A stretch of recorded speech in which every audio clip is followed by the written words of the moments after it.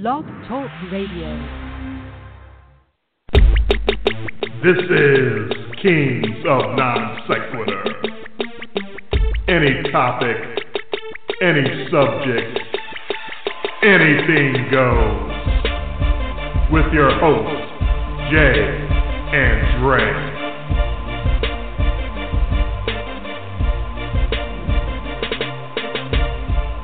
Oh yeah, time to lay a little verbal smackdown on all you suckers out there. It is time for Kings of Non-Sequitur, the off-season version of it, much less detailed, a podcast. Here with you live on a Monday night, April Fools, April the 1st, 2019. I'm Dre, he's Jay. WrestleMania 35 on the horizon. We just saw the go-home episode of Monday Night Raw as they get ready for this historic event, the first WrestleMania ever to be main evented by the Phillies, by the girls. No, not the Philadelphia Phillies. That'd be a whole different event. Jay, I know you did the ultimate sacrifice. You don't have cable, and you went and got a subscription or a trial subscription so you could have USA Network to watch Monday Night Raw live so that you could come out here and be part of the activities and discussing Monday Night Raw and the WrestleMania build-up. And going by some of our text messages, didn't sound like you were very impressed. You know, I go back to the last few years that we've been doing the show, and every year after that go-home Raw, we always talk about, like, the words that we use are like, what, underwhelming or meh or blah, and today made me miss those days. So, yes, that's once again, you know, yeah, I hate to always use the same words. It really, really felt very pedestrian. Felt like they were just kind of going through the motions. The angles and the storylines were, they were kind of blah, a little reshuffling of the deck. You know, as they're running down through, trying to create some excitement. You know, apparently they can't have their big match because I believe I saw women punching cops. Punching out cops, kicking out windows to cop cars. Everyone was arrested. No main event at WrestleMania. Everyone's in jail. That'll be all over TMZ, I'm sure. That's exactly why they do stuff like that. Yeah. So okay. I got that. That was something that happened, and I actually had a laugh out loud moment when Finn Balor turned into the Demon. Oh my God! When that popped up on the screen. No, when that popped up on the screen, and then the guy that he's going to wrestle was standing there just staring at it, with intensity, looking at the screen, and oh my, yeah, that was laugh out loud, kind of, yeah. But I guess it's good. It's for the kids, right? I guess. Speaking of fans and people that have been watching this for years to help make heads or tails of some of this stuff, is the man who joins us every year for our WrestleMania preview show. He's as big a fan as any out there, and he gets to sort of break down the stuff in the eyes of someone who's supposed to sort of appreciate this stuff instead of looking at it and saying, "Oh, it's kid stuff." It really does seem like kid stuff, but you know, we got to look at it on a different perspective. So, with a little more serious bend on it, every year joining us, and we're very appreciative to have him back again. This year is Jerry, the wrestling expert, on the phone line. Jerry, welcome in. Another WrestleMania coming up. We got another crazy Monday Night Raw, and what were your thoughts on the proceedings? Well, thanks for having me. I have to admit, it's a little underwhelming. One thing is when they split into two shows, the other live show's tomorrow night, so they really only hyped half of it, and what they did hype was, like, you know, when Batista comes in the ring and, you know, says three words, and you know, it's like, are you kidding me? And you know, the women was entertaining, and a lot of it, there wasn't a lot to care about. So, it was a little. Somebody who's on the fence. I don't think it was a big sell outside of the women's main event. That was like the big thing they were pushing. Yeah, I think that's the big deal. I think that's supposed to be the calling card or the big. Because you almost can't go with like Brock Lesnar and Seth Rollins as the big calling card, the big thing you're supposed to care about. Because we've already seen Seth Rollins run in with the Money in the Bank and take the title from Brock Lesnar before anyway. So to me, that was always underwhelming anyway. It's the women being the main event. To me, always seemed like the road that they were headed towards. I couldn't believe there was even a doubt in anyone's mind that that's what they were going to do. Yeah, the change up with the titles, I guess my first thought was they were going to do something at the end of WrestleMania where, like, the four big women that really brought women's wrestling to the forefront was Bayley, Sasha Banks, Charlotte, and Becky Lynch. I thought all four were going to hold titles. Kind of like reminds me of back to a WrestleMania with Eddie Guerrero and Chris Benoit. I don't know if I can even say his name, but with Chris Benoit and Eddie Guerrero. He who shall not be named. Yes. But now that it's like a winner-take-all, but I don't think they explained it. Like, so it's still a one-fall match or is it an elimination match? How, I felt like it was kind of like not really explained well. It was a little on the confusing side, but it's a wait and see how, what their plan is for that.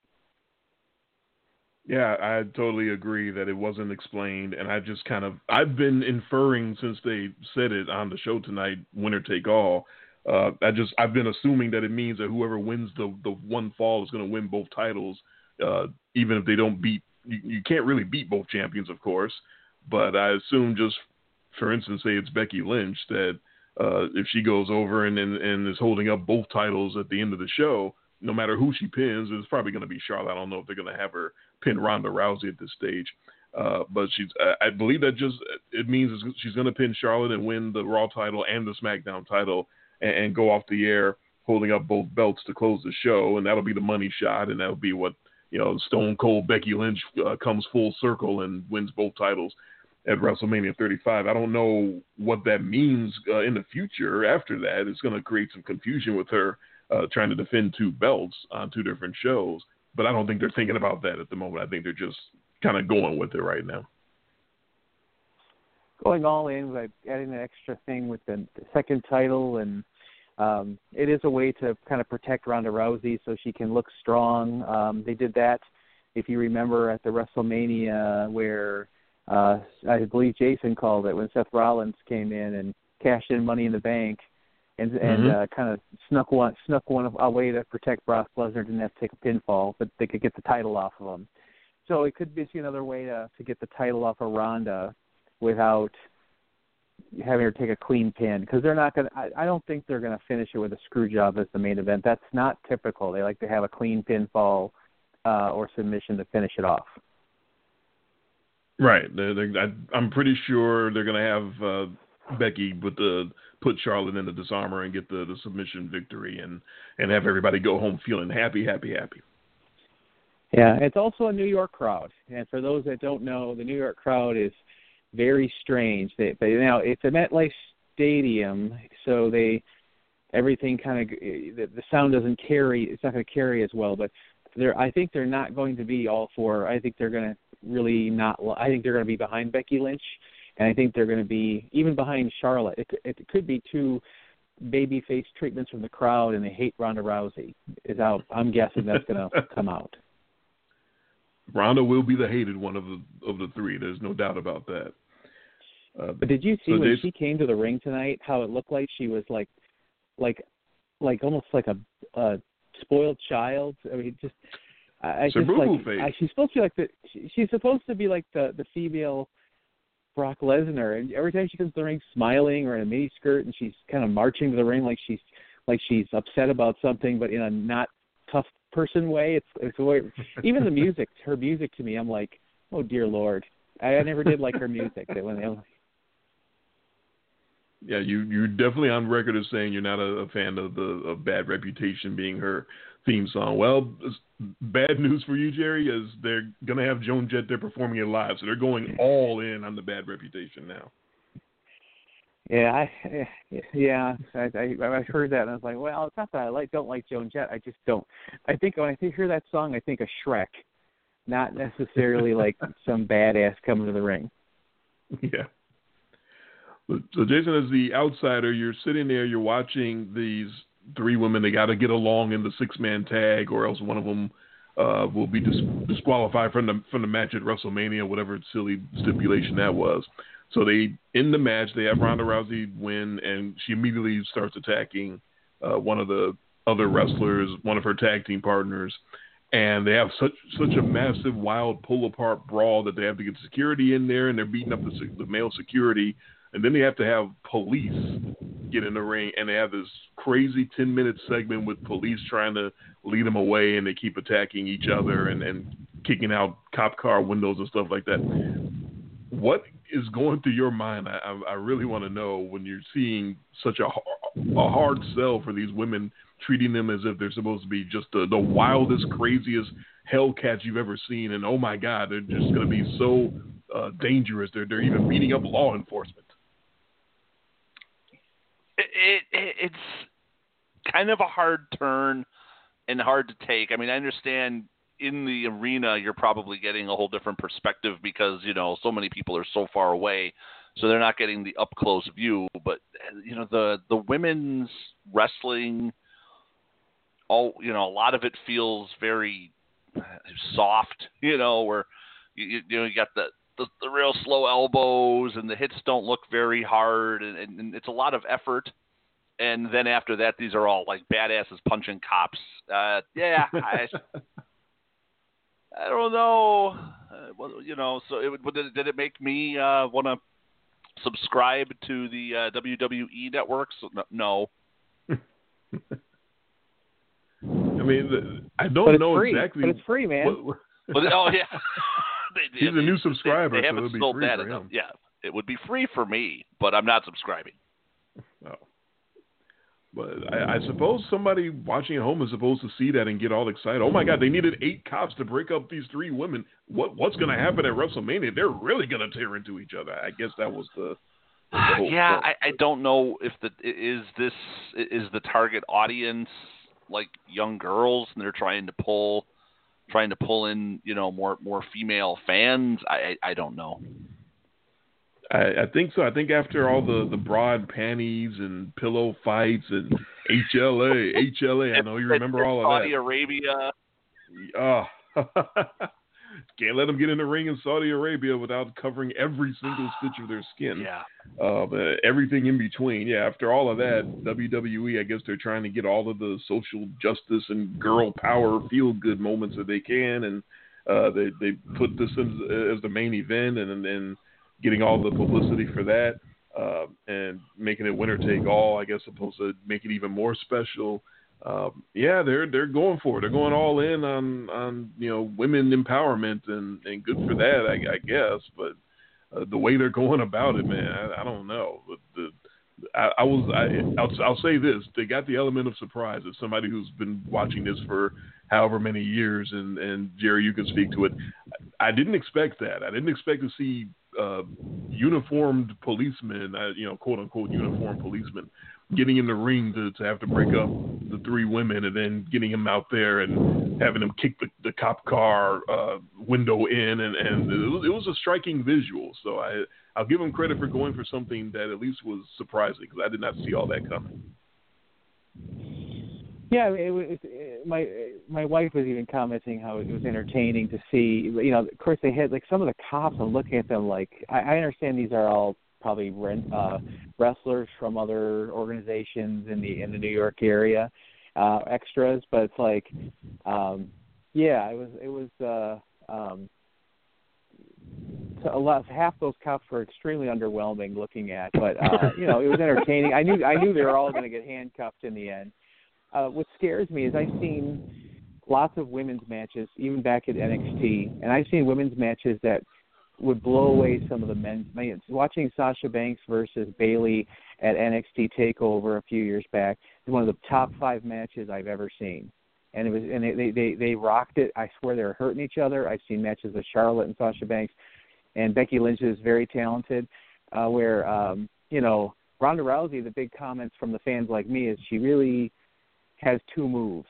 She has 1 less move than Hulk Hogan, and it's they almost needed to have the other two to carry the match. We'll see how it goes. But as you saw during that tag team match, there's a couple of botched moves during one of the women's tag team matches where all of a sudden it's like it can go from looking like, ooh, they're going to get hurt to, holy cow, that didn't look good. Almost like old women's matches of not hard-hitting looking and whatnot. And the main event cannot come across like that. But if you've seen Charlotte Flair matches at WrestleMania, she goes all out with some risks and does moves that you do not see the women do. And Becky Lynch is right up there. This is her biggest opportunity. This is all their biggest opportunity ever. But I just worry because it just, for the main event, I just don't want it to crap the bed on them. This is a huge opportunity for them, and a botched spot that all of a sudden doesn't look like Jason said earlier, where all of a sudden you're seeing it, the timing's off, and the elbow looked half speed, and it just looks bad. You don't want your main event to be a popcorn match. No, you're right. It's I think there's no doubt that they brought in Charlotte to be sort of the third wheel so that they could have Charlotte of the three, clearly has the most experience and will be able to carry Ronda along and sort of tell her what to do next and all of that stuff. Ronda has been, to me, over this last year, a lot more impressive than I thought she would be, but they've made sure to keep her matches, 3, 4, 5 minutes at the most. So this can't be 3, 4, 5 minutes as the main event of WrestleMania. They got to go, at least like 15. And you don't want to trust her 15 minutes with somebody at this point on such a huge stage, because there's almost guaranteed that there will come a point in her one-on-one for 15 minutes where she does something that's just not natural at all. And you go, ooh, that looked really bad. I just can't see them risking any big spots with her involved. So they might do something where she's outside the ring and the other two are going to take those big spots. But, Ronda, they spent a lot of money, and she's not up for the task of, you're not going to see her jumping off the top rope upside down outside the ring. That's something the other two can do. I just don't see them putting her in that position. She'll get some hard-hitting, crazy stuff, but I don't think she's going to – I think they're going to save all that crazy acrobatics for the other two. That was the other reason, is kind of protecting her into that match. Yeah, Charlotte will be the one doing the moonsault off the top to the outside, and Ronda and Becky will be the one catching. Ronda's not going to do anything like that.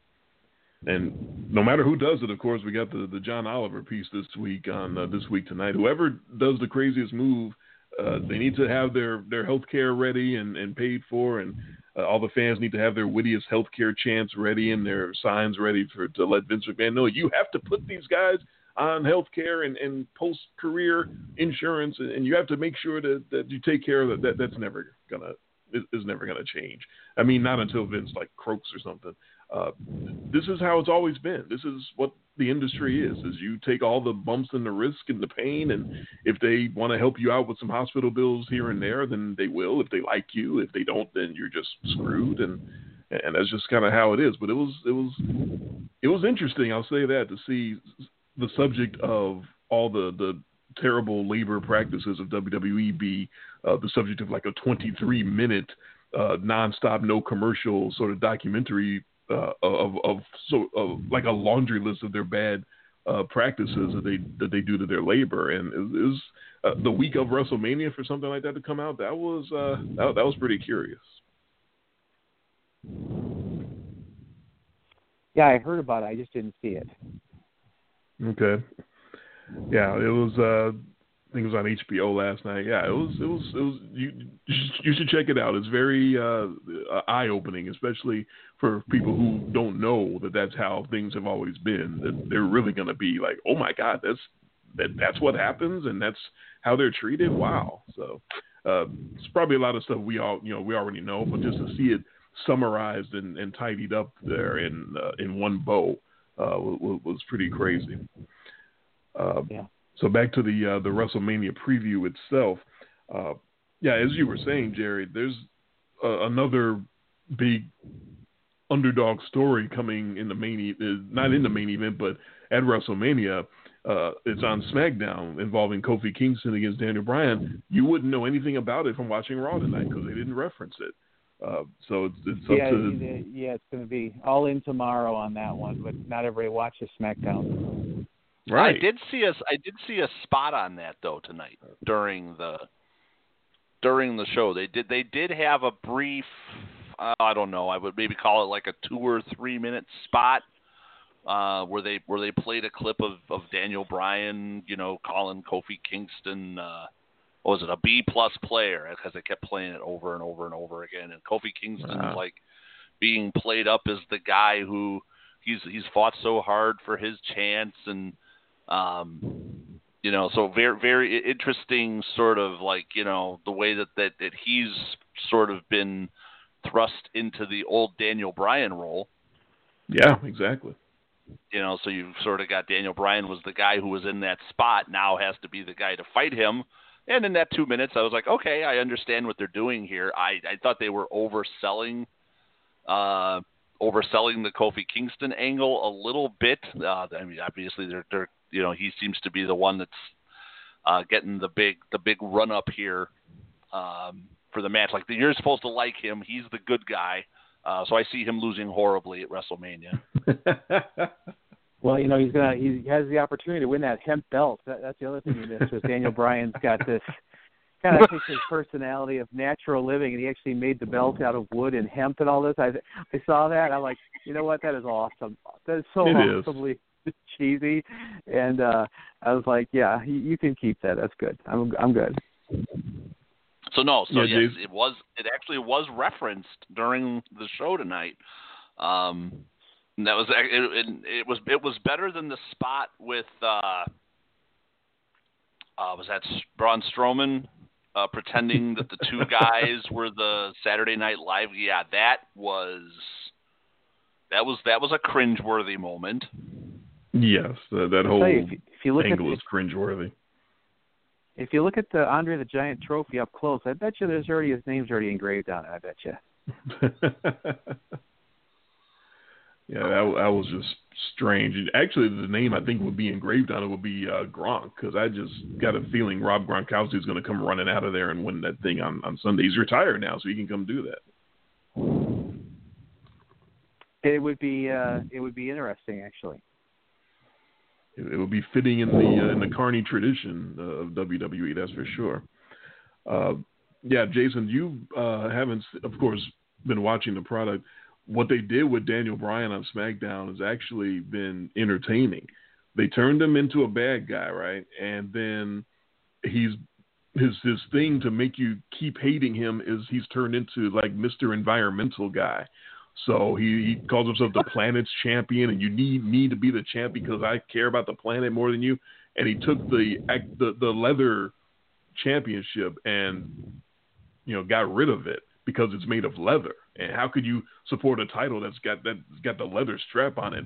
And he brought out this sustainable championship that's made of wood and hemp, like Jerry was talking about. And he's his symbol when he comes to the ring on the big screen now is like the big recycling symbol. So he's like Mr.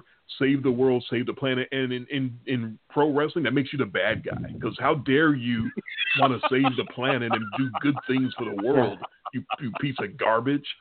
And to really drive that point home, his bodyguard's wearing flannel. Yeah. He's got a big muscle head as his heater there next to him. He's all environmental just like him, and they're all.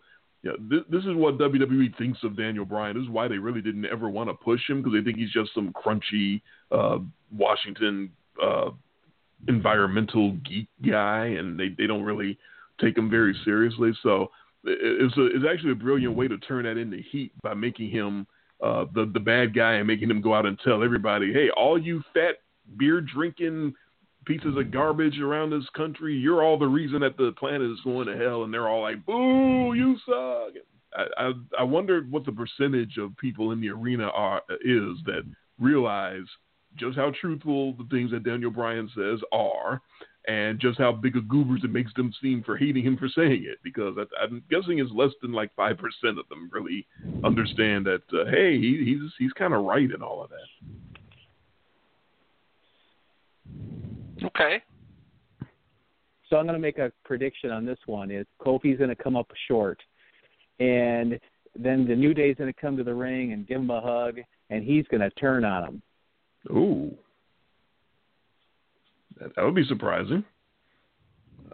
I think if they want Kofi to get to the next level, he needs to separate himself from the goofiness of as much as they have gotten over the years, and they probably sell a ton of merch. Then that's the only reason they won't break them up is how much merchandise they sell to kids. It could be time to have Kofi break off from them and turn heel, and the crowd might actually like it. The New York crowd. They probably would. They probably would cheer that pretty big, just because it will be a big surprising moment. The one aspect about the Kofi storyline that I like is it sort of mirrors how things work when the privileged guys get to give out chances to the underprivileged, because the way he got to get a title shot is that he had to jump through so many hoops, and Vince McMahon just basically put the screws to him. Like, he had him wrestle a whole gauntlet match and told him, if you beat these 5 guys and you'll get a title shot, and he beats the 5 guys, and then this man comes out, there's one more guy. And then Daniel Bryan comes out, and after Kofi's wrestled for an hour and is tired, and Daniel Bryan comes out fresh as a daisy and beats him, and guess you don't get your title shot. And then the next week or a couple of weeks later, if your New Day tag team partners can beat these 5 tag teams in a gauntlet match, then you'll get a title shot. And they wind up beating those teams in a gauntlet match. So finally, Vince McMahon gives them the title shot. It was a pulling teeth situation. Of course, we all know where it originated from, that Mustafa Ali was supposed to be in the Elimination Chamber but got hurt, and Kofi took his place and sort of got the underdog push that Mustafa Ali was supposed to be getting. But I just like how it shows you how the world sort of works, that guys like Vince McMahon, they make you jump through all those hoops. They decide to set up challenges for you to earn their respect. They change the rules of the challenge during the challenge. They claim that adversity is going to make you stronger, and even though they don't know what adversity is because they've never had to endure any. And at the end of the day, whatever you got, you had to work 10 times as hard as everyone else to get it, and that's life. That's what life is all about. If you don't have that privilege, if you don't have the sitcom mom to get you into the right school, even though you're a dumbass, if you don't have that set up, then you're just going to be lost and kicked to the curb, and that's society. That's how we are. Teach the kids early. Teach them early that this is what society is and that life sucks, and they need to learn it and learn it fast. Oh, well, that's a very interesting take on something that is basically scripted television. No, I like it. Okay. I like how they did that. Oh, because the way you were getting into it there, it was like you actually made it sound like that they're putting them through. No, it was written that way. Right. Kofi Kingston was part of that. Yes, he's getting very well compensated for it. I understand. Yes. Okay. I thought you were blurring the lines there a little bit, so I wasn't sure if you were losing yourself there for a moment. I was waiting for you to tell me that baseball's fake. All the other sports are fake. It's still real to me, damn it. Exactly. No, they're blurring the lines. They're the ones that put the racial undertones into this thing that really didn't have to be there, but they're the ones who did that. Oh, okay, well, we can change it to the SJWWE. So anyway, no, I've been thinking this whole time that they're just going to put Kofi over just because of the momentum and deal with it later. They have him lose the title right back to Daniel Bryan like 2 weeks later or something like that. But your way of looking at it, Jerry, is interesting, and it wouldn't surprise me the way WWE thinks and the way they operate. I could actually see them doing something like that to have him sort of snap and you know, I went through all of this and I still lost. It's everyone else's fault, and make him out to be the bad guy. That wouldn't surprise me at all. Now, the other title match of Brock Lesnar and Seth Rollins, the big problem I have with this one is that the last time I did the free WWE Network preview thing and forgot to cancel my subscription and got another month. Oops. I was like, okay, well, let's check out whatever the pay-per-view was for that particular month. And so this was a couple years ago. So the main event was Seth Rollins had just did the Money in the Bank thing at WrestleMania that Jason predicted and took the WWE title, or the Universal title. And the main event was he finally gave the rematch to the champ Brock Lesnar that he sort of beat for the title at WrestleMania, even though he didn't beat Brock Lesnar. He beat Roman Reigns, of course, in that match. But this was the rematch, the big one-on-one that Lesnar never had with Seth, who ran in and cashed in Money in the Bank and ruined WrestleMania or whatever. And Brock Lesnar's beating the living hell out of Seth Rollins, just beating him all around the ring. And all of a sudden, out of nowhere, Undertaker shows up and attacks Brock Lesnar for the horrible, horrible crime of beating The Undertaker clean at WrestleMania himself. And that was just, oh my God, that's the worst thing that could have happened the year before, that Brock Lesnar beat The Undertaker clean in the middle of the ring. And for doing that, Undertaker decides to come out and attack Lesnar and ruin the title match. And I honestly never really got over that was the end of the main event of that particular card. Was Rollins was supposed to have given up the championship to Brock Lesnar because Lesnar was just beating him around the ring from pillar to post, and Undertaker just came in and ruined the whole thing. And now we got the main event of WrestleMania. Well, it's really not the main event, the women are, but you got the big title match, the Universal Championship match. Is supposed to be Lesnar-Rollins one-on-one again. I have no reason to think that Rollins would compete against Brock Lesnar, because the one time they had a one-on-one match, Lesnar was beating the hell out of him, and they haven't done much of anything to get me excited for that match. And then tonight is the big go-home moment, and the big moment where you're supposed to see something to make you believe that Seth Rollins has a chance against Brock Lesnar. And what do they have him do? Go low. That just reminded me of how overmatched Rollins was the first time that they had a one-on-one match. So, and they even made light of it afterwards. Well, if you do that during the match, you're going to be disqualified at WrestleMania. So there's no way I don't think they can put Rollins over Lesnar, no matter how tired of Lesnar people might be. And even if they do, it's going to be a fluke, right? Right, Jerry? It's just going to be a slip on a banana peel. It's not going to be anything that you can take seriously, and there's no way Seth Rollins can beat Lesnar in a way that you would take it seriously. Well, he's a babyface this time, so that's different. Totally different. But I think Brock. I don't know what his contract status is. I keep hearing he wants to go back to MMA, or he's not wanting to. He hates doing the travel and whatnot. I don't know. In the last few WrestleManias where everybody predicted he was going to lose. But for some reason, I think Seth's been waiting for his moment. He had some great momentum when he had the title, and then he blew his knee out. I'm just trying to figure out if they're going to do something creative, because if Brock is leaving again, I don't know if he is or isn't, but this is a good moment for Paul Heyman to turn on Brock for the third time, or would they? Brock's never really lost clean except for the Bill Goldberg fluke at Survivor Series, where the main event was 3 minutes long and Goldberg wiped him out. And right. I don't think it was 3 minutes. I think it was 2 minutes. And they kind of had him beat him old-fashioned Goldberg style. And I think the hardcore fans that show up to WrestleMania would get behind Seth. And, I wouldn't put it past them to put him over. But I don't see both championships flipping that night. So I kind of have it where Seth is going to pull it off, but Daniel Bryan is going to go over Kofi barely. It'll be a hard-fought match with a handshake, possibly even. Huh. You got to see one of those at least at WrestleMania. So I got to figure out where that's going to happen. Right.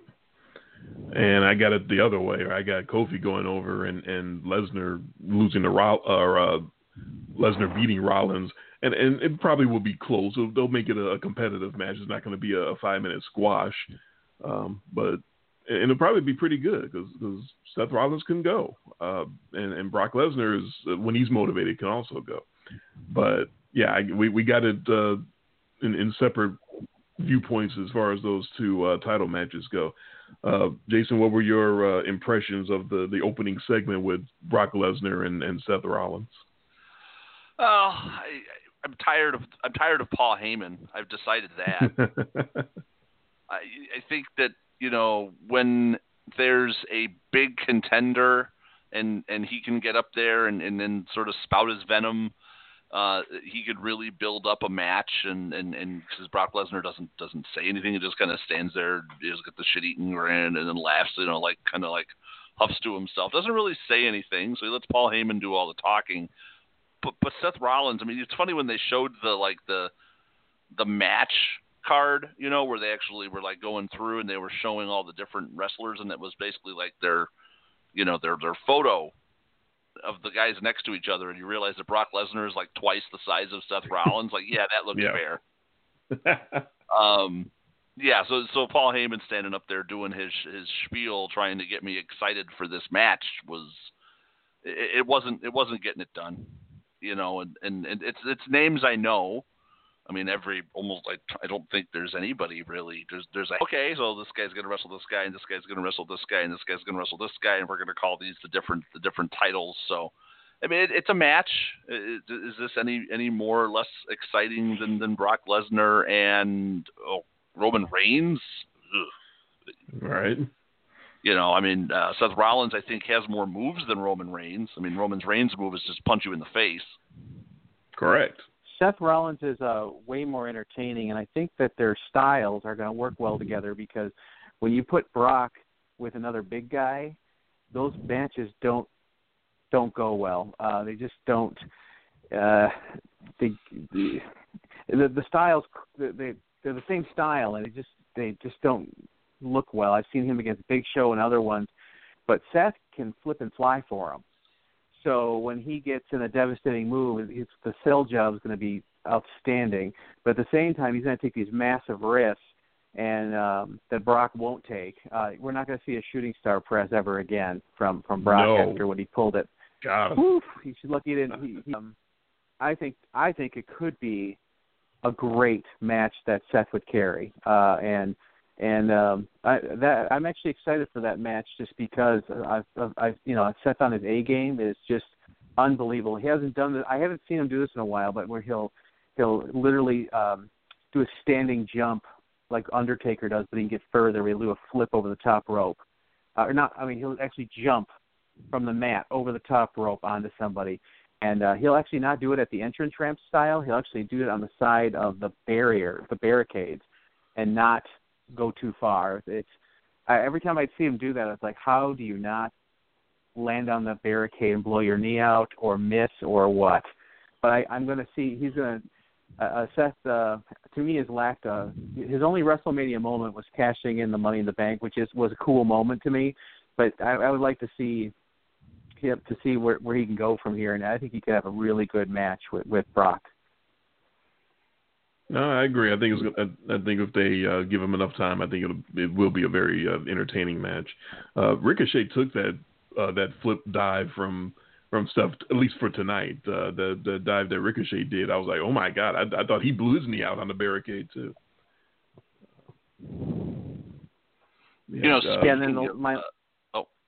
Go ahead. My final thing on the Seth Rollins, the only way, the suspension of disbelief. The only way they'll give him, that he'll have that fighting chance against Brock is maybe an early injury in the match by Brock. Something happened where a rib or a leg or something that would give him the advantage in the match to make it a little more believable. I see that kind of happening. Mm-hmm. I can see something like that too. Yeah, Brock selling a leg the entire match. Yeah, I can see that. Well, and speaking of that, there was a moment that I need you guys, since you're the wrestling experts, to fill me in on here as a moment that actually looked a little real to me tonight, which was Rey Mysterio twisting his knee. That looked like he was supposed to land and get out of, with the flip over, and he was supposed to, I think it looked like he was supposed to land, and the match was going to continue as usual, but it looked like he just crumpled. and that looked like he hurt himself. I know he continued on in the match, but that was one of those moments to me. And you guys can tell me if that was totally fake, but he sold an injury very well if that's the case. Jerry, you got a ruling on that? 2019 WWE, they stop matches over that stuff now. I mean, I've seen stingers. When I remember when Sting got the stinger in the corner, I mean, they literally stopped everything. Now I know this is a knee injury, but if it was, I feel like they check on. I can't remember. Did they go to commercial when that happened? No, but there was a long period of where the official was checking on him, and he was kind of rolling around, and it looked like he just basically played through it, if that's the term that I could use. Like, he was hurt, but he wasn't hurt bad enough that he couldn't continue. And by the end of the match, he seemed like he was, but it didn't seem like he was himself after that. So it looked like somebody who had hurt his leg. I didn't see in the let's say the story of the match that the guy he was wrestling, needed an injury angle to beat up on this little guy. Ooh, look at you acting like you watched a product. I'm on Jerry's side. I'll admit I didn't pay all that close of attention to Rey Mysterio versus Baron Corbin. I didn't watch every second of it. But from what I saw, it looked like just good, great selling by Rey Mysterio, because that's what he does. As he's been doing this for 20 some odd years, he's very good at selling and making you believe that he's really hurt. So I really think that was just him. However, I'll grant that it might have been some sort of twinge, because the man is in his mid-40s now, and so it wouldn't surprise me if he has knees of glass. His knees have been worked on so many times over the years. So you both may be right. There may have been a twinge that was real there, but also if it was really bad, they would put up the X and go to a different finish and get out of there quickly. They don't want guys working on injuries, because that's not only is that bad publicity, of course, that if you find out later that they let them keep working even though they hurt themselves, but they put the opponent in jeopardy too, because they can't really support the opponent, so they might hurt someone else in the process as well. So, okay. Back to the healthcare thing. When he landed on the flip off the top, you only caught it sort of in a very, like, in the bottom right-hand corner of the screen, because of the way that the camera angles kept shifting around. Was you definitely, like, saw him land and then, like, sort of crumple and fall, and it looked like it was meant to be a clean landing that was sort of botched. So I didn't know. But since you didn't really watch the match, wait a minute, why am I watching? Honestly, I didn't. It was on, and I was watching and surfing the net and stuff. I didn't pay all of my perfect attention to Rey Mysterio versus Baron Corbin. Sorry. Okay. Yeah, Baron Corbin's attire is very distracting. He's got the whole "I don't work out, so I have to wear a shirt" thing going on. Yeah. It looks like he's wearing, like, work clothes. Well, I remember when he was in NXT. He wouldn't wear a shirt, but it was so funny because he had kind of a build, but then his stomach area was, like, completely kind of flabby. That was always kind of like, he kind of works up and kind of not so much the core. I got a feeling Vince is like, you're covering that. You're going to shave your head because you're going clearly bald, and you're going to be wearing a shirt. It's almost like the I can't remember the guy that had the chest protector for years. Not in the Shield. He was in the Nation of Domination. Oh, D'Lo Brown, yeah. D'Lo Brown's chest protector was to cover his gut for years. That was Yeah, there's all sorts of smoke and mirrors that they use to cover up these guys. Some are not so great physiques. But man, what a heat machine Baron Corbin has become, huh? He's just, nobody wants to see him ever at all, especially now with that he's named Kurt Angle's last opponent at WrestleMania. Nobody wanted that. He's not good in the ring, but he's better on the microphone than I thought. He's better on the stick than I thought. So he's been making people mad and getting a lot of heat lately. And I guess he's found his calling. He is definitely a heat magnet right now. Yeah, I've always liked him, even at NXT. He has that edge to him. He's a real big guy. His deep six move is his trademark moves are real good. Just the way they have him dressed up coming to the ring, I'm like, come on, man. I hope for WrestleMania they can do something different with the guy as far as what he's wearing to the ring and everything. The Andre the Giant Battle Royal a couple years ago. Yeah, I believe he did. But they haven't done they had an angle where he was kind of running Raw for a while and had him and stuff. But hopefully he can get elevated here. I find it really. Kurt Angle's been like losing like all the time on Raw now, and I'm like, they're gonna have him go out on a high note, and the crowd, the kind of heat Baron's getting is the wrong kind of heat. It's actually they really don't like the fact that he's taking on being the last opponent. But I think they're going to make everybody happy and have Kurt go out on a win because he's lost so many times on Raw. Nope, I agree.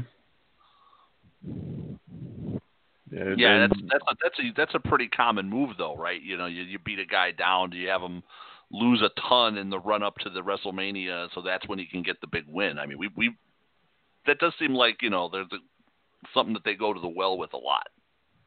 Mm-hmm. Well, usually when a guy's retiring, they go out on their back. So I assumed originally he was going to have to lose to somebody, but they had him lose so many weeks. I'm like, they're going to go the other way now, and they'll have him go out on a win.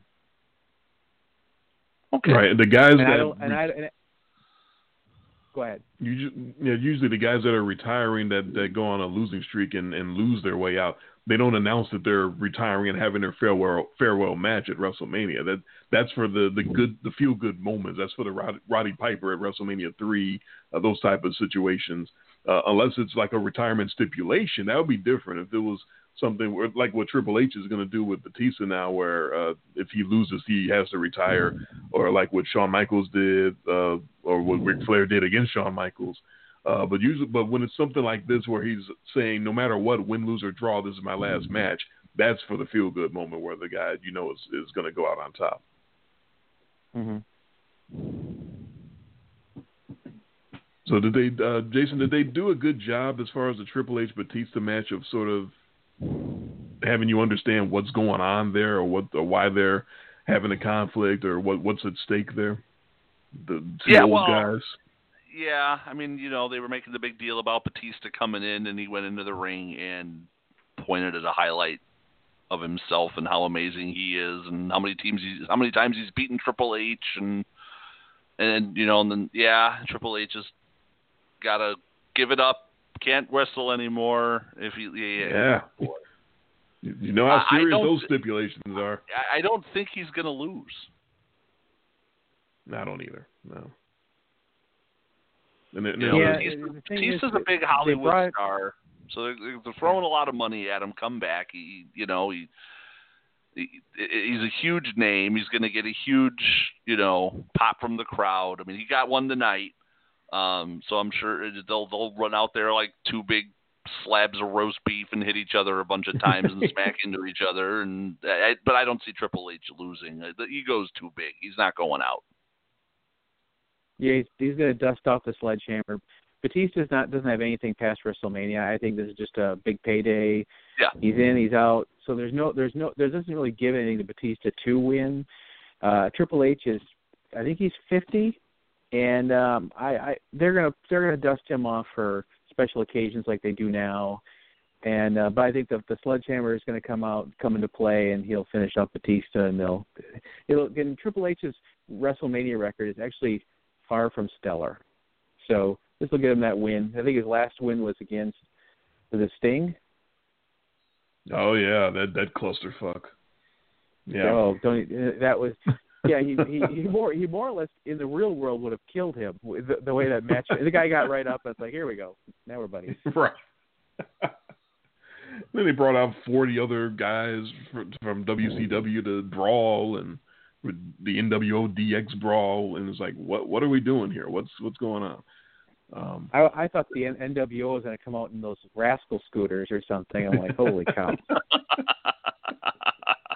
Yeah, Triple H doesn't seem old enough to lose one of these matches yet. So, and as far as I know, he's not injured or masking anything where he's going to be able to not go out and, like you said, do these events.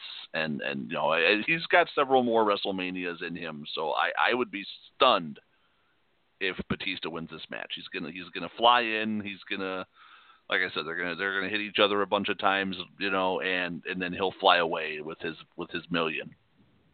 They got it no holds barred, so they can do all the gimmicks and stunts that they want. They might have other people run in and make that another clusterfuck, and in the end, like Jerry said, Triple H will get the sledgehammer and take Batista out, and that'll be the end of that. Actually, the highlight footage that Batista pointed to showed you why Triple H is going to win this match, because Triple H did such a great job of doing the job to Batista to make him the big star 65 years ago, however long that was. Where yeah, he looked young. Batista looked young in those highlights.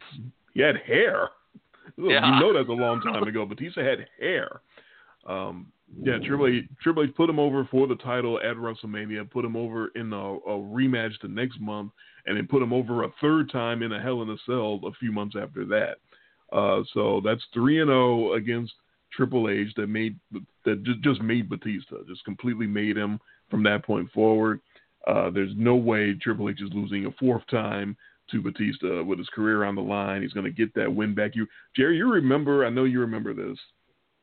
Remember how awful Hulk Hogan versus the Ultimate Warrior in WCW? Remember how awful that match was, because it was so far past their prime, but Hogan had to get that win back. He lost clean to Ultimate Warrior at WrestleMania 6, and he, no matter how long it took, he was going to get that win back. He was going to even the score and make sure that it was going to, even though it was two guys who clearly don't need to be in the ring, Hogan still made sure that they got Warrior in the ring and he got his win back. And I think it's not quite that bad, but it's sort of leaning towards that direction with Triple H and Batista. Neither one of them really ever have to wrestle again. They're so far past their primes. But Triple H is going to get some revenge and get those wins back over Batista. I have no doubt about that one. Oh, yeah, return the favor. And just remember, DX is going in the Hall of Fame, so maybe they'll come out, to help him out. But, yeah, the Hogan Warrior thing, I still can't get past the whole seeing the Ultimate Warrior in the mirror crap. I'm like, are you kidding me? And, yeah. He did the same to Piper, horrible. if you recall. Piper came to WCW, and then he had to get that win over Piper, too. Oh, yeah. But I'm not bitter. No, Hogan is not the type to keep a grudge or remember things like that. Not at all. Yeah. Yeah, Jason, that's one of the matches that's so bad, you're lucky you never saw it. It was that bad. Now I want to see it. Now you want to see the train wreck. No, you don't. Take my word for you. No, you don't. You really don't. So what else we got at WrestleMania? They have the Roman Reigns, Drew McIntyre thing. That, Jerry, I don't know how uncomfortable you are with it. It's really Wrestling 101, sort of what they're doing with the booking. Reigns and McIntyre. You got the good guy who has the setback, and he's just trying to recover. He's just trying to overcome, and the bad guy keeps sneak attacking him and making light of the setback that the good guy is having. It's really classic wrestling. I don't like the fact, I guess, that the setback that they're using is real. As Roman Reigns had leukemia and had to step down for half a year or so, and now he's back. And they actually have, Jason, Drew McIntyre reference the leukemia in promos and stuff. Like, you may have beat leukemia, but you're going to die against me, stuff like that. Oh, and I know it's wrestling, but that's a little harsh to me. I mean, they'll use any angle. Obviously. And I did notice the WWE tradition of, as soon as you put a microphone in Roman Reigns' face, somebody's going to run up and start punching him. Here come some other people. Because he was, I don't know, he was about a sentence or two into cutting his promo or his interview, and dude beats him up. because that's you progress. You have to do whatever you can to get the microphone away from Roman Reigns as fast as you can. That may have been more words combined than all the other go-home WrestleMania Monday Night Raws before this. Because they don't, you're right, they don't let him talk at all. No. When it's time to go home and promo the show, he doesn't get any mic time hardly at all. So you're right, that's what they do. When they gave him an open mic when it was time to talk about leukemia and overcoming that. And you know what? He was excellent. Just being real and talking about, I'm not Roman Reigns, I'm Joe Anoa'i, and I've been fighting leukemia for this many years, and I'm not going to go home and sulk about it. I'm going to fight. And it was great. It was real stuff, and it was good. And they need to do a lot more real stuff like that, because when you have him do the fake stuff, he's terrible at it. But then to have McIntyre use it, though, I'm a little squeamish when you come around to stuff like that. The man's got real kids at home sitting there watching this and listening to this guy reference his cancer battle. It's like, yeah, cancer didn't beat you, but I will. Basically, yeah. For the publicly traded WWE, that's a little in poor taste. Just a little bit, and like I said, it's classic wrestling. There's not too many angles that can be sort of done classically these days. So I guess that's you almost want to be as classless as WWE and say, well, thank goodness for Roman Reigns' leukemia, because he was getting shit on all the time before that, and now he's actually getting light. So that's what it took. Yeah. Oh, I guess we'll people cheer. to like him. He's fighting cancer. I guess we can't boo him anymore. Okay, I guess we'll like him now. It does sound like a Jim Cornette. It does sound like a Jim Cornette movie. He's a heel. Yeah, you don't want people like cheering leukemia. They're bringing signs. Well, you know what?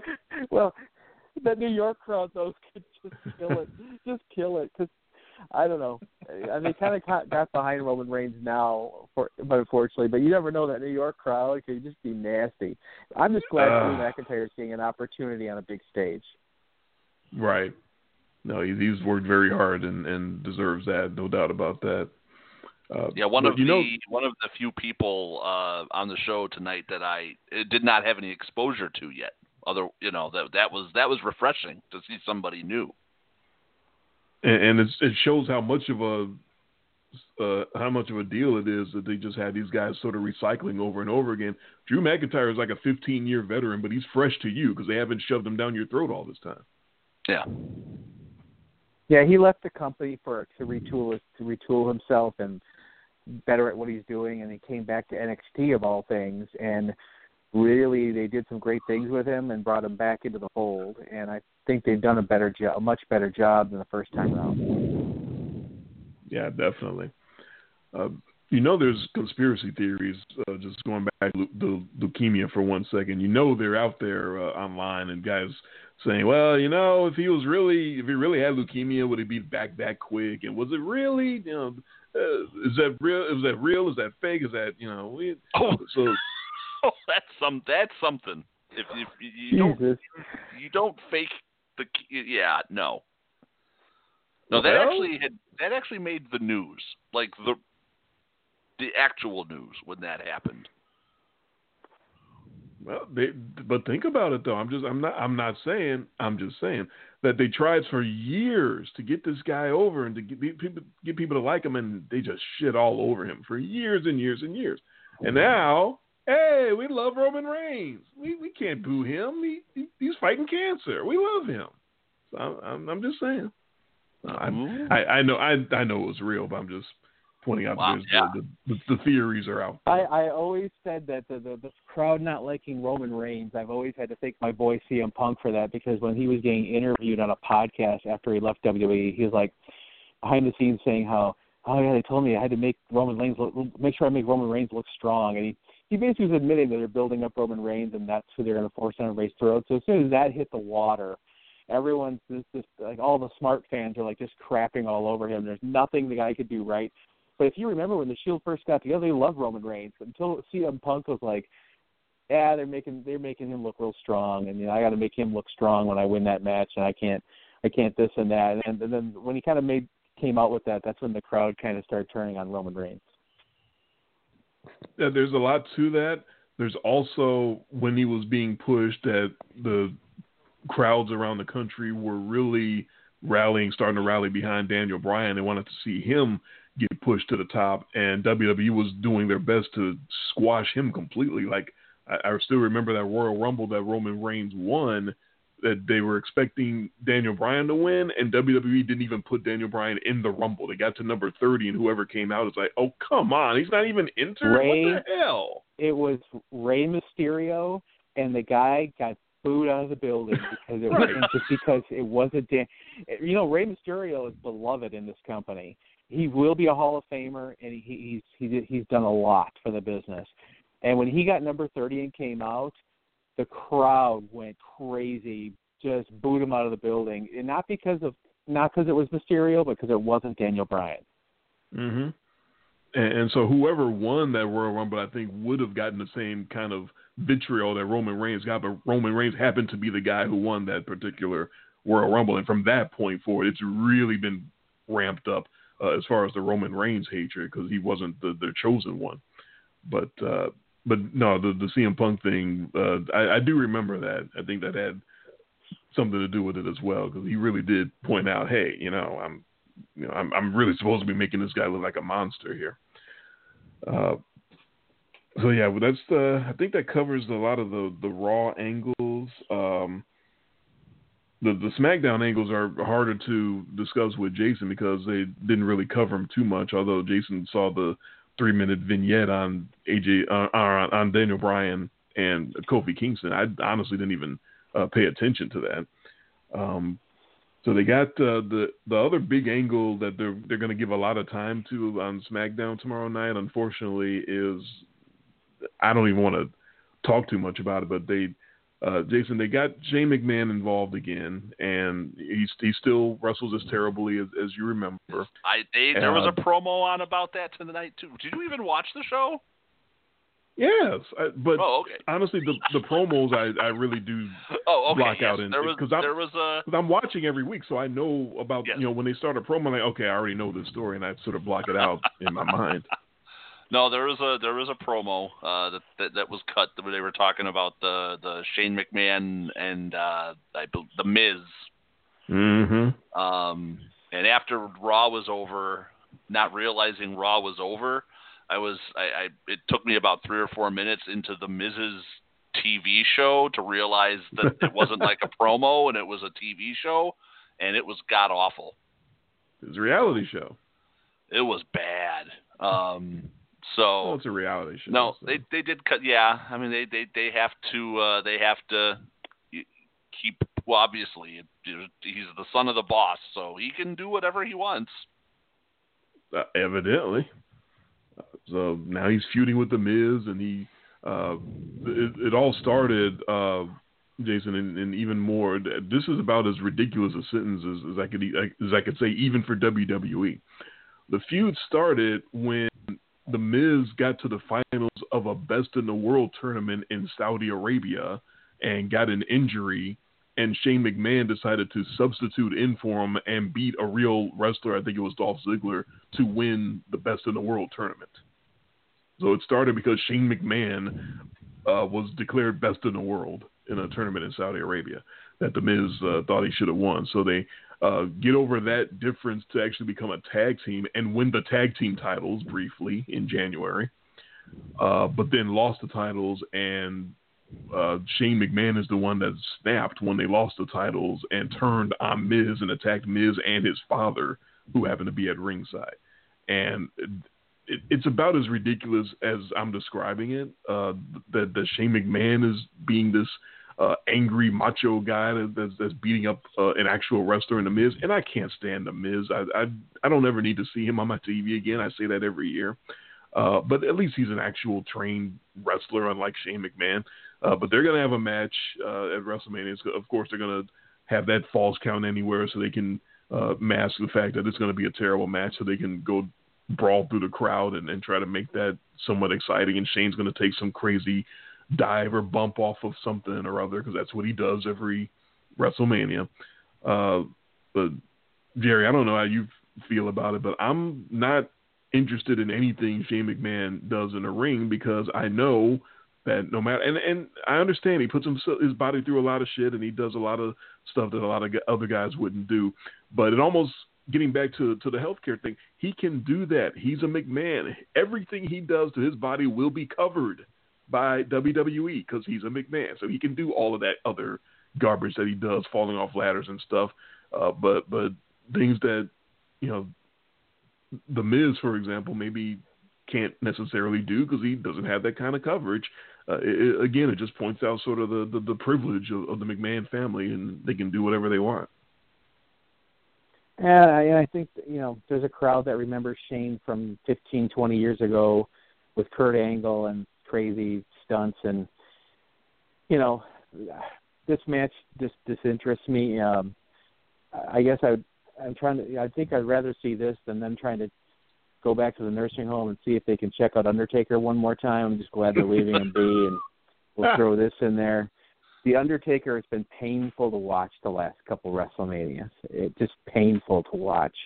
And, so Miz and Shane, you know, usually Shane, you know, he knows me a crazy stunt, but with the Miz, I'm like, You know, I respect the Miz, because I just remember watching MTV when he was on a reality show, and he had this character, and he wanted to be a pro wrestler, and he was going to call himself the Miz. And it's hilarious to see how he is now. And I'm like, oh, my God, he literally became his dream. I'm really proud of him. I just don't like his getup. His outfits are weird, and I don't get them. And his Jeff Jarrett finisher is terrible. And I don't know. That's just my opinion. You have a lot more respect for him than I do. Yeah, he worked hard to get to where he's gotten. So I'll give him his props for that as well. But I don't care to watch him really ever again myself. But hey, at least they found someone that makes him look good in the ring in Shane. So at least they got that. I just can't with that whole storyline. I'm as disinterested as you are. They have a much better wrestling match on SmackDown. Actually, a couple of them. AJ Styles and Randy Orton are going to go one-on-one, and that should be really, really good depending on how many minutes they're given. And I like some of the sort of dog whistles that they've thrown in there, Jerry, that the smart marks like you and me would recognize some of the history, each other's history that they've thrown into the promos building this matchup. I'm excited for the match because, I mean, to me, they could actually take Randy Orton out and put a broomstick in, and I would be excited because AJ Styles can work a broomstick. And the guy is in his early 40s, and his performance level and the fact that the WWE is behind him the last few WrestleManias and is allowing him to perform at this high level still. Where usually when guys get to be this age, they start to. Unless they're at that top tier, and the guy came in with, already kind of had his name and gimmick and everything, so he wasn't created by Vince, and to be able to achieve what he has been pretty amazing. So, I think AJ is gonna. He always goes into these kind of matches trying to steal the show, and I think Randy Orton could be a great guy to dance with in the ring. Yeah, all these guys that we've talked about over the years, Jason, that we are ready for them to get this fresh start, and so there's not exactly the same guys over and over again at the top that everyone gets sick of. And so very slowly, little by little, these guys have made their way in and made a name for themselves. AJ Styles was one of them that you've heard us talk about. Samoa Joe is another one, and he's going to be there. He's the United States champion. He'll be defending against Rey Mysterio, so it's great to see Joe on the big stage with something to do at WrestleMania. Defending the U.S. title, is not so prestigious as that might be. It's something. At least it's not in a battle royal. You know what I mean?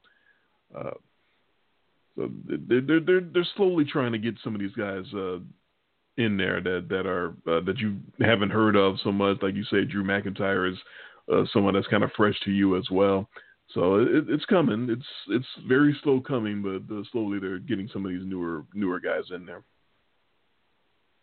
Yeah, no, that I think that's good. But, although AJ Styles is a name that I've been aware of from doing these shows with you guys for the last 2-3 years, but it's usually but most of the time it's more of a lamentation of, wow, I wish they'd give these guys some of the big stage. So it was interesting that you brought up that match, because as I was ticking through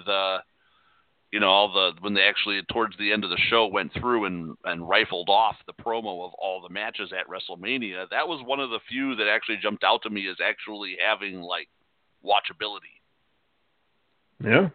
Because it was going to be a couple of guys going up there and going to work, and it was going to probably be very entertaining. Not a lot of I wasn't sensing much in the way, and I know this is probably more of a SmackDown thing. I wasn't catching any angle. There was no promo that talked about that match at all. But that was one of the matches when they threw it up there. I was like, well, of course, you got to throw a bone to Randy Orton. It seems like he wrestles every year at WrestleMania, and in less and less and less important matches. But he still goes out there and he does a good job, and he's a name that people know. And but that was one of the ones that actually jumped out to me as being entertaining. It's not for anything, but an entertaining match. No, you're right. It should be very entertaining. Randy's one of those guys that they've already given him the title 13 times. So to keep him at the top again, it would be encroaching on the Brock Lesnar, Triple H type territory. Like him again? Oh God! So they're definitely dialing it back with him. So this is a sort of a perfect slot for him to just get another guy that he's going to work well with, and they can. Like I said, I don't know how much time they're going to be given, but if they get 10 minutes, it'll be really good. And if they get like 14 or 15, it'll be really, really good. Well, and you need matches like that when you're looking at a card on this WrestleMania where there's clearly gimmick matches. There are some matches that's just not probably going to have a lot of entertainment value overall. So it'll be interesting to see if this is a match that gets maybe a little bit of an extended run to kind of hide some of the other matches that we're not that excited about. You just don't respect the Demon, man. The Demon's going to come and destroy. Come on. I laughed out loud. And the Demon gimmick in NXT was done so well because they didn't have him speak when he was doing it. He just came to the ring in his weird way, usually crawling with smoke and everything. And then all of a sudden, to where like he opened his mouth and was like, "Yeah," I'm like, "Oh, dude, are you serious? Are you serious? You just destroyed the character." I remember when NXT did a show in London, and he actually came out as the Demon, but he had like a top hat and cloak and a chainsaw, like he was trying to be like a weird Jack the Ripper thing. It was awesome. A lot of his entrances were great and the style, and then all of a sudden, they literally like doink the clowndom. I was like, oh my God. Oh my God. How many wrestlers over the years have totally destroyed their careers the moment they open their mouths? Unfortunately, it does happen that way.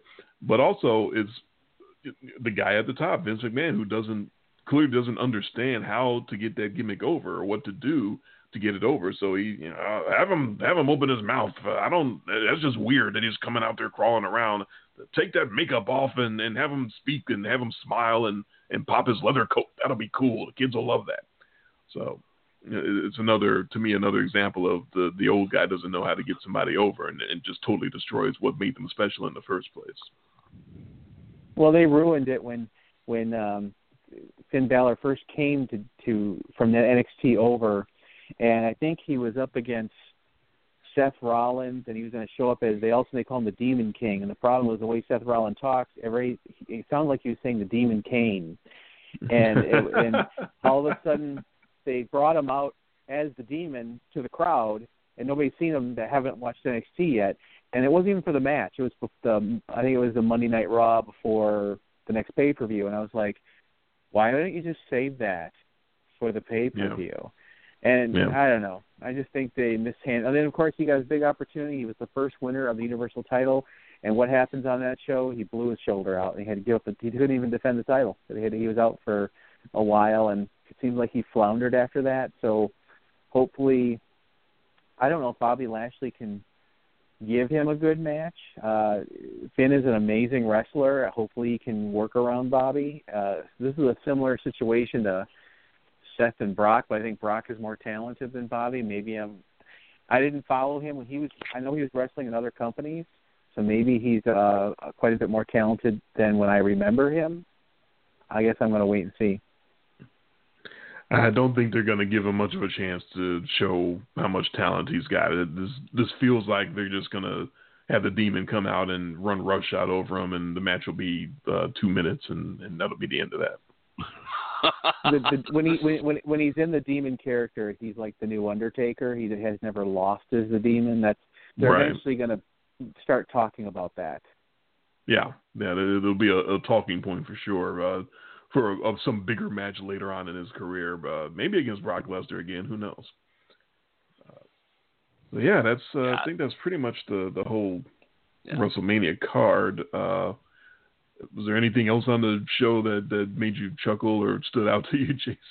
No, but that was my big laugh out loud moment when he busted out into this, this poor man's Predator outfit. It was like, it's like, okay, you trying to be like, he's kind of like going like a low rent Star Wars villain. Yeah, and if you just saw him like that without having seen him without the makeup and smiling, if you just saw him like that, it would be more believable, right? Because it wouldn't be this smoke and mirrors thing where he's good smiling guy, but now he's gonna be bad now he's evil like, demon guy. I'm the demon guy with my tongue sticking out. Oh jeez, yeah, no,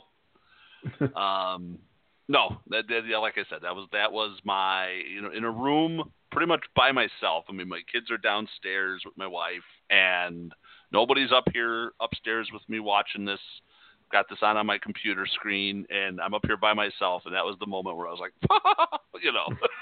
like what is that?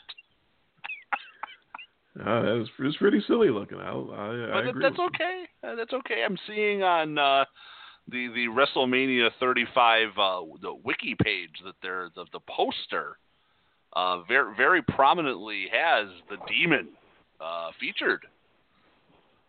On the poster with very prominently with Roman Reigns and Ronda Rousey in front of everybody else. So interesting the way they see they have their own poster for the event highlighted. Very diverse. They got to represent the women. They got to represent the demons. They don't discriminate against anybody in WWE. They love everybody. And the black dude's just photoshopped into the back, I think. Behind everybody, peeking over Roman Reigns' shoulder almost. I can't believe the front and center of that poster isn't Buddy Murphy and Tony Nese. I mean, that's going to steal the show right there. The Cruiserweight Championship. Hey, Buddy Murphy impressed the hell out of me. I didn't know he was that good until they gave him that run. So I'll give him his props. He actually has shown me a lot. I don't think he's 205 or less. On a good day, he might be. that would be like me bringing me out at 205 Live. I don't think so. Hey, all these boxers and MMA fighters come out at 20 pounds more than what they weigh in, so maybe Buddy Murphy's doing one of those gimmicks. You weigh in at 205 a couple days ago, and then you show up at your real weight of 220. As if they care. Exactly. There's going to be some big controversy over the 205 champion weigh-in. Wrestled at 210. They're gonna strip the title. That's right. Well, they're lucky the event's be used not as in a plot Chicago. Or if they had the event in Chicago, neither of those guys would make the weigh-in. Well, the food in Chicago is just too good to not over partake and then not make your 205 weigh-in. Don't we know it? Jason, don't we know that? Boy, howdy. Just partook of some of that this weekend. So I don't think the Hall of Fame induction, I don't think that's even worth discussing anymore. We all know that that's just complete PR, and whatever the whim of Vince is who gets inducted in. I don't think Honky Tonk Man or DX or Heart Foundation or Harlem Heat are any more necessarily deserving of the Hall of Fame than anyone else, or Torrie Wilson, or, you know. I got to give the Honky Tonk Man. He's the greatest intercontinental of all time. He is. To me, I remember in his heyday, I remember watching Saturday Night's Main Event just to see his ass get kicked. And he's one of the first true people that I would want to pay to go see his butt kicked. So I was a little bit of a mark to see him get in. And if you ever saw any of his shoot interviews, it's hilarious. I'm surprised they're even letting him in. But anyways, I'm happy for him. But other than that, when I saw Brutus the Barber getting in, I'm like, oh, wow. Hulk Hogan must be coming back. Yep, you know it. You know that's the only reason for something like that. The Shockmaster must have been booked that weekend. Couldn't get in. Couldn't get him in. But I guess there's something almost ironic about having a Hall of Fame for fictional characters. Right. Whose careers were basically determined by the people who ran the organization. And someone who wrote a script. So then they get into if you look at other sports, your Hall of Fame is your top tier players, and I understand it's a work, but when you were getting Koko Beware in, I was like, no, I was just about to bring that up. So all Hall of Fames are a joke. I think Abdullah the Butcher never even wrestled in WWF. I think he was in WCW here and there, but Abdullah the Butcher, if anything, like right when they were putting him in the Hall of Fame, like he gave some guy like hepatitis. We're not supposed to talk about that. Oh, okay. But yeah, it was. That was not part of the ring? Hall of Fame induction. Did they give it to him in the ring? Oh, okay. Yeah, there was some blood swapping going on there. No, it wasn't.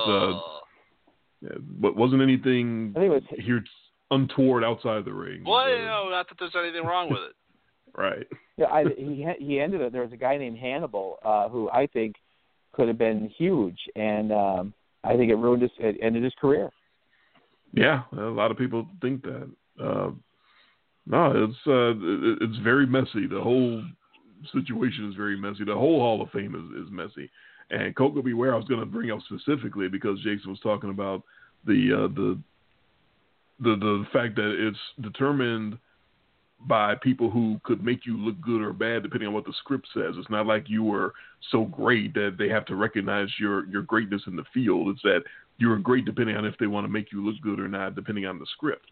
And Koko Beware is a perfect example. He got in the Hall of Fame despite looking bad in the script. He was basically a jobber. He lost a lot more matches than he won, and never won any championships at all in WWE. And yet he's a WWE Hall of Famer for one reason and for one reason only, and it's because whatever year he went in, they needed a black guy. So I don't take the Hall of Fame. And he could take a punch really good. And he did not die from some injuries in the ring or addiction to painkillers or anything like that. Yeah. He also didn't murder his family. That's also very key. It'd be nice if you don't murder your family. That's a real good way to get into the Hall of Fame. So yeah, there's no reason to take that seriously at all. Although I'll give you, Jerry, that Honky Tonk Man was great at making you want to see him get his ass kicked. So I will agree with you on that. The Hall of Fame has evolved. I remember the first entrant in the Hall of Fame was Andre the Giant, and they literally, after he died, said, "Oh, he's the first guy in the Hall of Fame." That was it. There was no ceremony, no nothing. They just made an announcement. And then eventually in WWF New York, their downtown dinner place they had for years, they would have a small ceremony. And they slowly turned into this thing where they sell out an arena to have they make money off it. They sell tickets.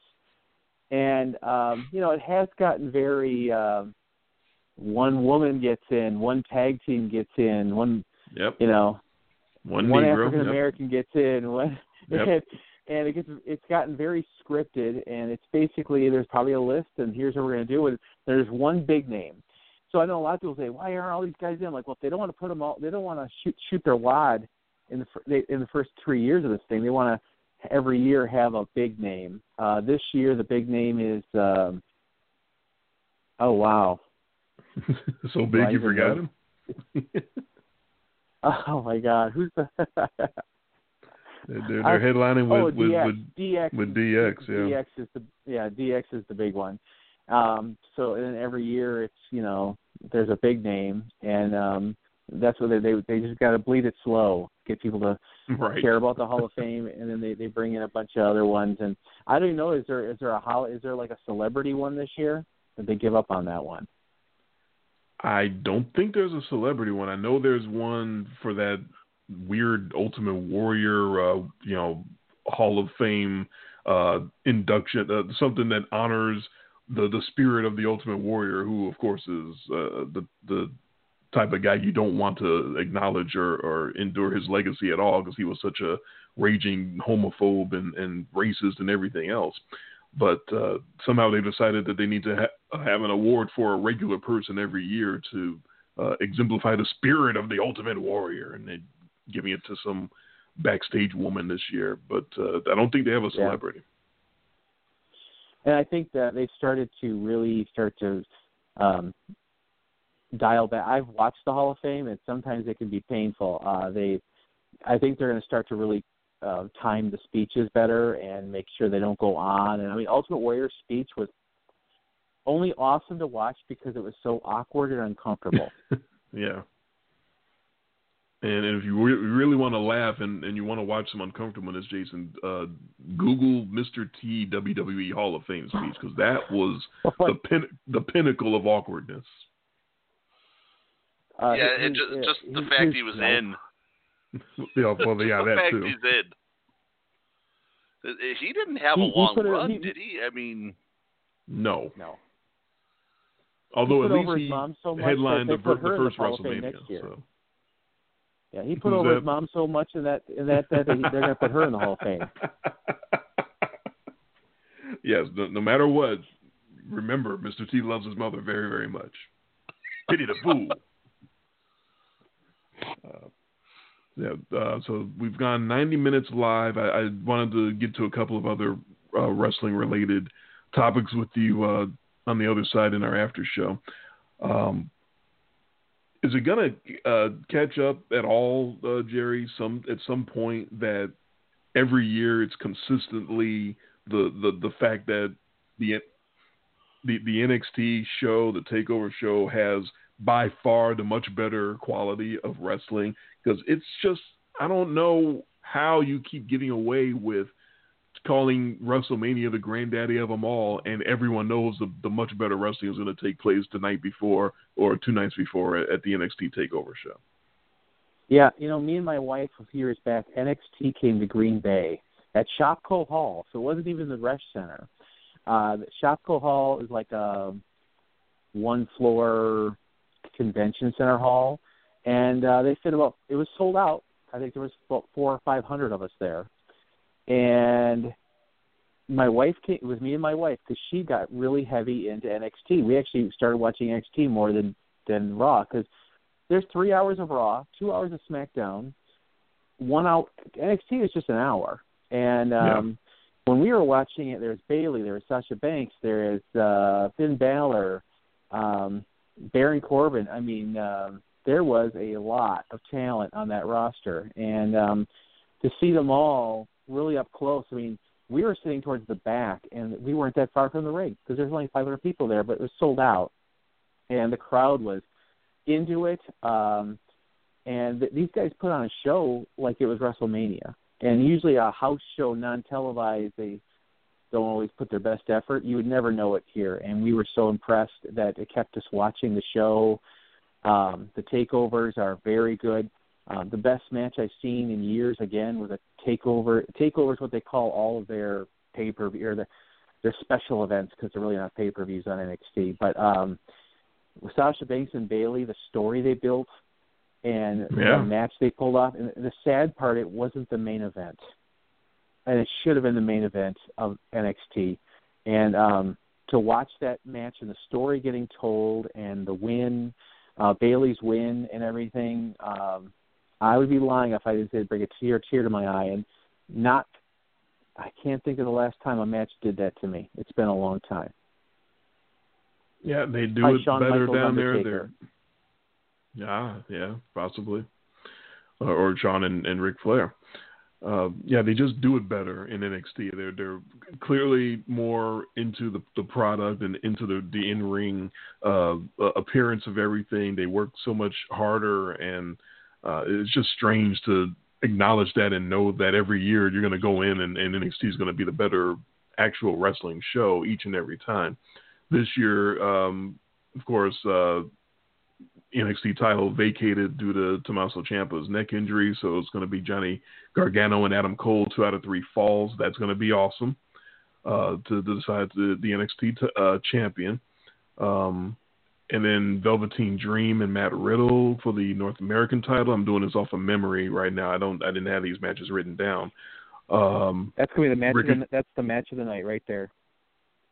Ricochet and Matt Riddle and Velveteen Dream. That's my prediction. Okay. Yeah. Velveteen Dream did some things in the past year in the ring that I actually had not seen before from anybody. He had one match on NXT where he was standing on the second rope, and you thought he was about to drop his elbow from the second rope. He jumped from the second rope to the top rope to hit his elbow, just jumped with no hands. He didn't climb. He was standing on the second rope and just bound up to the top rope like he just levitated in the air and landed perfectly on the top rope with both feet and then hit his flying elbow drop. I've never seen anyone try to do something like that before with that kind of balance. My mouth just dropped. So he's just someone you definitely have to keep your eye on because he's got some otherworldly physical talents. And Matt Riddle, of course, is Matt Riddle, the former UFC fighter, and with a ton of charisma and got the submission moves in the rings. He's got he brings that realness. He's like Brock Lesnar. He brings that awe, that air of, okay, he's been in there in real fights in UFC. He's been in MMA, so you know that he's legitimately a badass. Yeah. Speaking of which, I'm putting down for next year's WrestleMania, Conor McGregor. Retired. Oh, dear guy God. Made for WWE. But here's the thing with WWE now having to be a little more careful, not perfectly careful, but a little more careful as to the type of guys that they bring in. Didn't McGregor, the day that he retired, like 2.5 minutes later, they released some report that he's being investigated in Ireland for sexual assault. So that might put a wrench in everything. They might have to put the brakes on if they had any plans of bringing him in until that gets resolved. They don't want the bad publicity from that. You know how they are with sponsors and stuff nowadays. Yeah, they'll obviously wait and see how that plays out. Yep. But you're right. He's got the wrestling persona down flat. The arrogance and the ability to piss people off at any time. Yeah, he's a natural as far as that goes. Well, yeah, and you would think that the MMA and the UFC would be a natural, almost,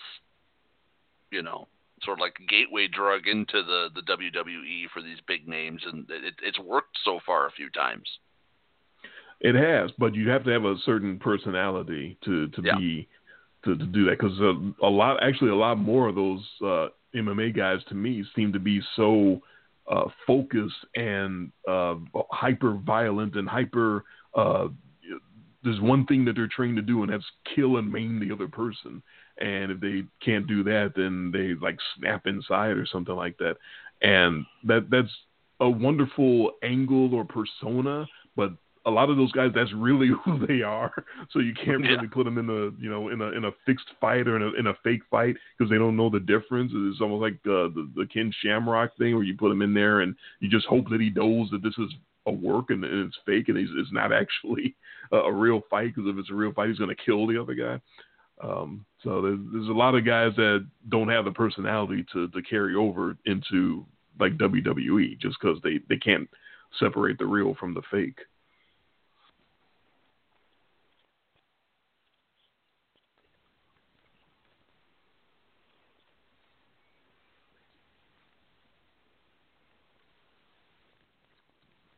With Lucky Land Slots, you can get lucky just about anywhere. Dearly beloved, we are gathered here today to... Has anyone seen the bride and groom? Sorry, we're here. We were getting lucky in the limo and we lost track of time. No, Lucky Land Casino, with cash prizes that add up quicker than a guest registry. In that case, I pronounce you lucky. Play for free at LuckyLandSlots.com. Daily bonuses are waiting. No purchase necessary. Void where prohibited by law. 18+. Terms and conditions apply. See website for details.